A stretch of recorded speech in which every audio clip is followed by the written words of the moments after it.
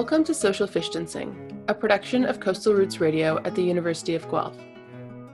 This is the fourth episode of our special coverage of the impact of COVID-19 on North America's coastal fisheries and fishing communities. We're a resilient people. This is just another problem that we run to, not a run away from. A season without a fishery could be the final nail in their coffin. We wouldn't even be able to do it if it weren't for the fact that I left my career. Hello, I'm your co-host, Emily D'Souza. I'm joined by Philip Loring. And I'm Hannah Harrison.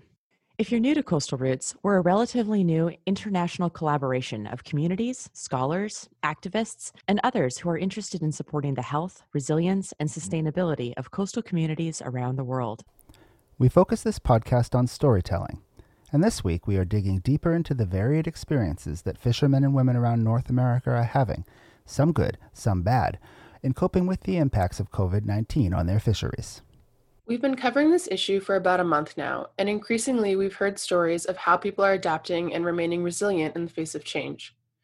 Today we want to zero in on that last piece, resilience. Although, maybe first we should explain exactly what resilience means. Well, in a few words, resilience means bouncing back after weathering some problem or challenge. Think, for example, of one of those squishy stress toys that you squeeze with your hand. You can squeeze the heck out of it and it springs right back to form when you're done. That's resilience in a nutshell.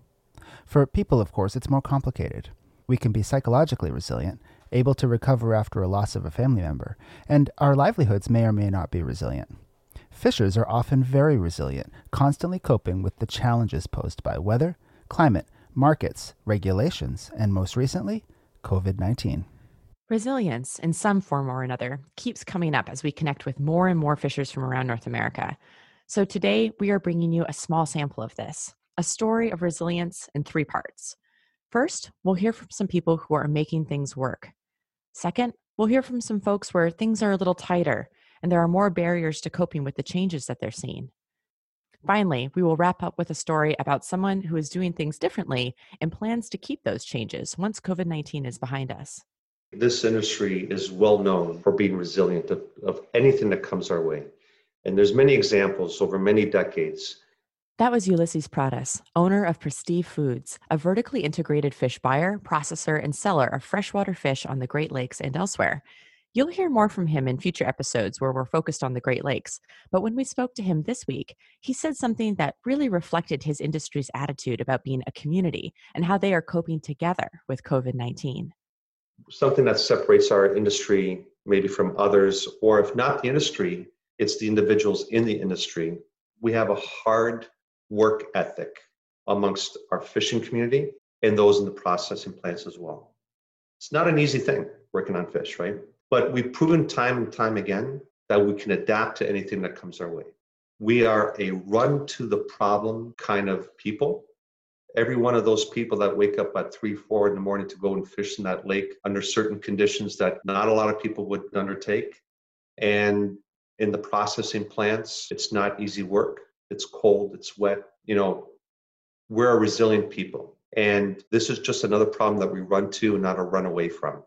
And we embrace the change, try adapt to change, work through it together, and hope that when we get to the other side, the balance of the people that are here are the same. I really like what Ulysses says there about getting through things together. Often we think about what qualities make us resilient as individuals, but our relationships, community, and ability to act together for a common good are also a really key part of our resilience. Emily, you raise a good point here. There are a lot of different variables that can make a fishery more or less resilient to change. Aspects about the fishermen and women themselves, like their knowledge and skill and willingness to take risks, but also things about their environment. And by environment, I mean the regulatory environment. Do policies help or hinder them in being flexible or adapting to change? And also their social environment, their networks and neighbors and friends that they can rely on for support and for ideas. To that end, some fishermen are being faced with some difficult choices. Do they stay their current course and hope that the current way they run their operation can outlast the detrimental effects? Or should they change things up to cope with these new circumstances, but potentially run the risk that when things return to normal, their efforts to adapt will no longer be relevant? I saw a bit of both from the folks that I spoke to this week. Jordan Kasslinger from San Diego has continued to sell direct to consumer at Tuna Harbor Dockside Market while also adapting to social distancing measures by adding an online storefront. We've done 3 weeks already, so this next Saturday will be a month since we started doing online. Because essentially, we're trying to eliminate people standing in line for the market, because when all this started, the wait time to get into the market, people were saying, I was like, 15, 20 minutes, like not that bad, we'll stand in line, talk to people around us. But there's been such an increase in people that the line has easily like doubled. And people are now saying that they're waiting an hour for like 45 minutes to an hour. I hate that they have to wait that long, because typically on a Saturday, it's free for all and they can walk in. And in the last month, since we've kind of had to adjust to the whole COVID crisis,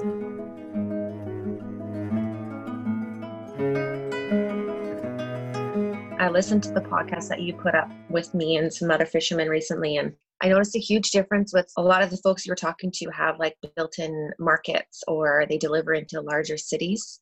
So selling off of their boat or using like existing infrastructure, existing fish markets to sell, and they're just seeing a change in their clientele.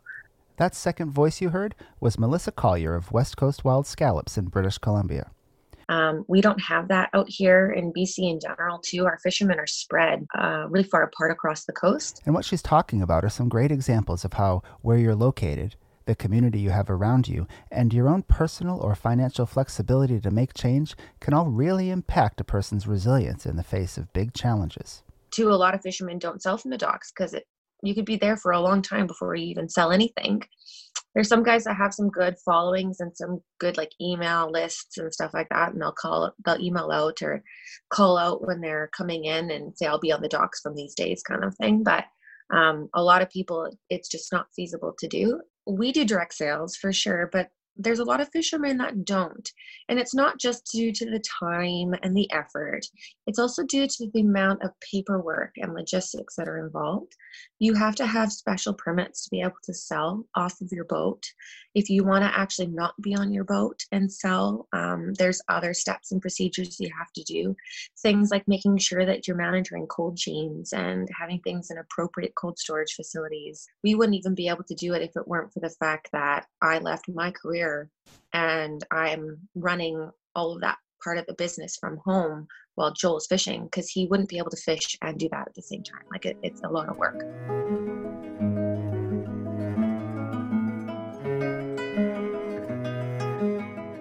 We've also been hearing about how having certain tools at your disposal, such as technology, apps, networks, etc., can really help fishermen adapt to these changing conditions.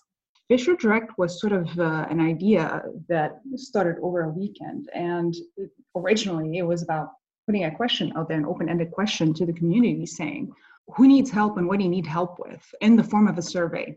And then I quickly realized that that's utterly useless because the question was obvious. What people seem to need help with most is coordination. Things were happening on the fly. I think that is representative of really what everybody's going through. I started picking up on the conversations and noticing, that the biggest challenges were with deliveries and curbside and whatnot. So I had at my disposal some tools for developing a pretty simple, easy to deploy app that could take some of the heavy lifting off of coordination. The idea was to put something out as a proof of concept that may be helpful to folks that don't have any infrastructure in place or systems or processes and are not necessarily looking to subscribe to a platform right now or want to put up, any upfront costs or spend time learning and integrating and migrating. It turns out, it is useful, and people had some, there was some immediate feedback. There was good response from both sides. Honestly, the consumer side, which was interesting because people were asking, well, can I buy fish with this? And it's like, well, yes, you can, but there's no fisher on the other side, so we have to wait on that first. So the end result was, people are using it slowly, and that's a good thing because we want to be cautious when we say we have something that can help. That was Rasha Barber, who recently launched the Fisher Direct app, a new app that helps connect fishers with consumers. And it turns out that Rasha's actually not the only one working on something like this. I'm Joe Falcone. I'm the CEO and founder of Fondini Partners in Half Moon Bay, California. And back in 2012, we developed a component of a mobile app called Fishline. And the intent at the time was to connect fishermen who were in the middle of salmon season and consumers, and so that the consumers could drive up to our harbor, Pillar Point Harbor here, and buy salmon directly off the boat. So it's always been kind of an issue of how to, get a fair price for their catch. And then even after they got the right to sell directly off the boat, the issue became marketing. And that's where Fishline stepped in, is providing a very easy, free, direct, real-time way to do the marketing and let people anywhere literally know, oh, we've got salmon to sell today, and tomorrow we might not have any. That's the way it goes. And so, even today you can look at Fishline and you can see there's entries there that say sold out. There's entries that say we've got fish to deliver. And it changes day to day. And that's the wonderful thing about it, is people can watch it and they can say, oh, this guy just came in with a load of crab. I think I'll go down and I'll pick up some.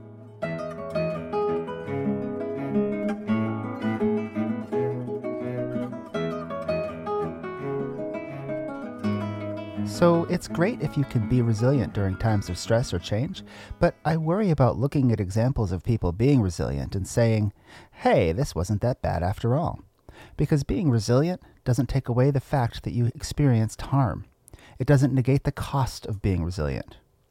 This week, Jasmine Paul, a crab and cod fisherman from Newfoundland, really said this best when she talked to us about the decision to go fishing, even when prices are low, and put her family at risk. So I did ask my parents what our plan was, and Dad said, if everyone else is going to go ahead and put out their pots, then we will as well.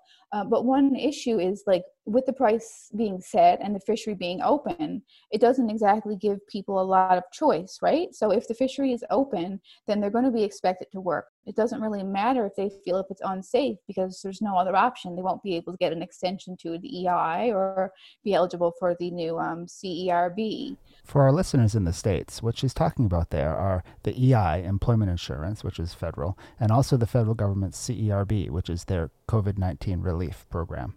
So people are kind of put in position, what do we do? Because they still are going to need income. So I think people will manage, but why should we have to manage? And why should we have to take $2.90 a pound for a product that's going to be frozen until the market opens and then sold at a really high price? It just doesn't really seem like, is it worth it? If people locally were eating the snow crab, then it would be a no-brainer for me. But I think about going and breaking my bubble and breaking my parents' bubble, and I also have to be around my 91-year-old grandmother if I go fishing, because she's actually still a part of it all, because she cooks meals for us on occasion, and she likes to do that. It's normal for her. So that's something to think about there.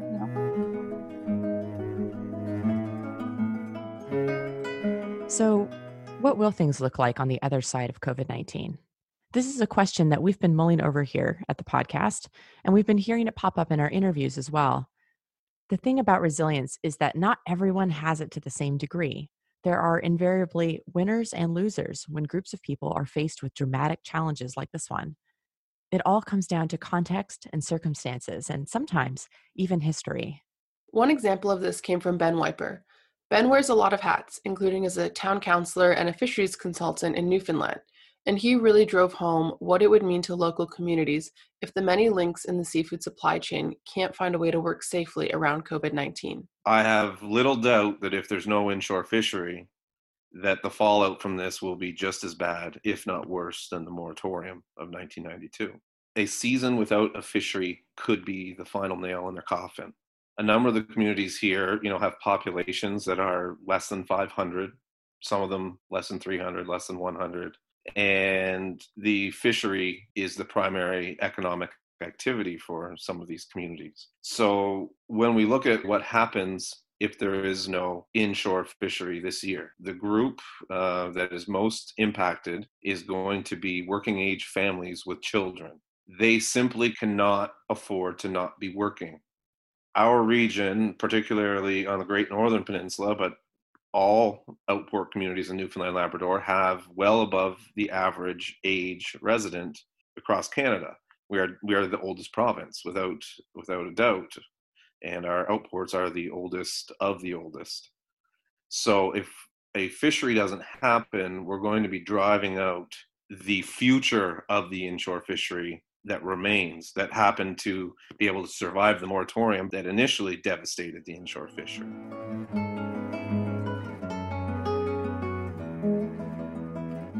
Following the same thought exercise, once those people leave, working age adults with children, then the school shuts down in these communities. Once the school shuts down, then every other working age family with children not working in the fishery has to leave the community because their school's gone. When the school's gone, then it's not long till the grocery store and the gas station go, not long till the bank goes. And if anyone doubts this is real, I think we'll have an answer by this fall if there isn't a fishery. As it is, even with a limited or restricted fishery, a lot of these communities aren't going to make it. They're not going to close overnight, but this will be the next domino to fall in that direction. I'd say within a generation, some of these communities won't make it if we don't have a fishery this summer. Ben's interview is a really heartbreaking reminder of the stakes that are involved in this issue, and it's a reminder that not all communities have as much room to be resilient, whether because of economic, political, or historical factors that are largely out of people's control. But for other folks that we've talked to, the changes brought about by COVID-19 have offered an opportunity for them to do something differently. And for some, those changes might be permanent. That's true, and I think we can wrap up today with one more story from Steve Kurian, who we also heard from last week. He's the owner of Wild for Salmon and fishes out of Bristol Bay, Alaska. We're doing just fine, I think, for this day and age. Sales are continuing to tick upward. So once COVID hit and we saw that big spike in sales, now we feel like we've kind of settled into a new norm. And with the meat shortages, the wild Alaskan seafood has just really grown in popularity. So even though we're in a time where I'm not happy COVID's here one bit, but if there is a shining liner there, more people buying wild Alaskan seafood and understanding the sustainability of it, I think is great. Farmers markets have been the base of our business since we started, and they kind of get to be hard to handle as you start to put other people in your place to go to the market and talk to the customers. And we also saw less traffic at farmers markets over the last 2 years. So I'm hoping that we can use this growth on the online side to pivot and go away from farmers markets since they're so labor intensive. COVID is allowing an opportunity to pivot, and people, in my opinion, people are going to be okay with it. That you're not going to be at those physical locations, and that kind of like the new way of business is going to be more delivered to your door. So we are going to continue down that road. I think it's a cleaner model when you have 5 sales channels that you're trying to operate in, and you can bring it down to 3. I think you can do your customers better service.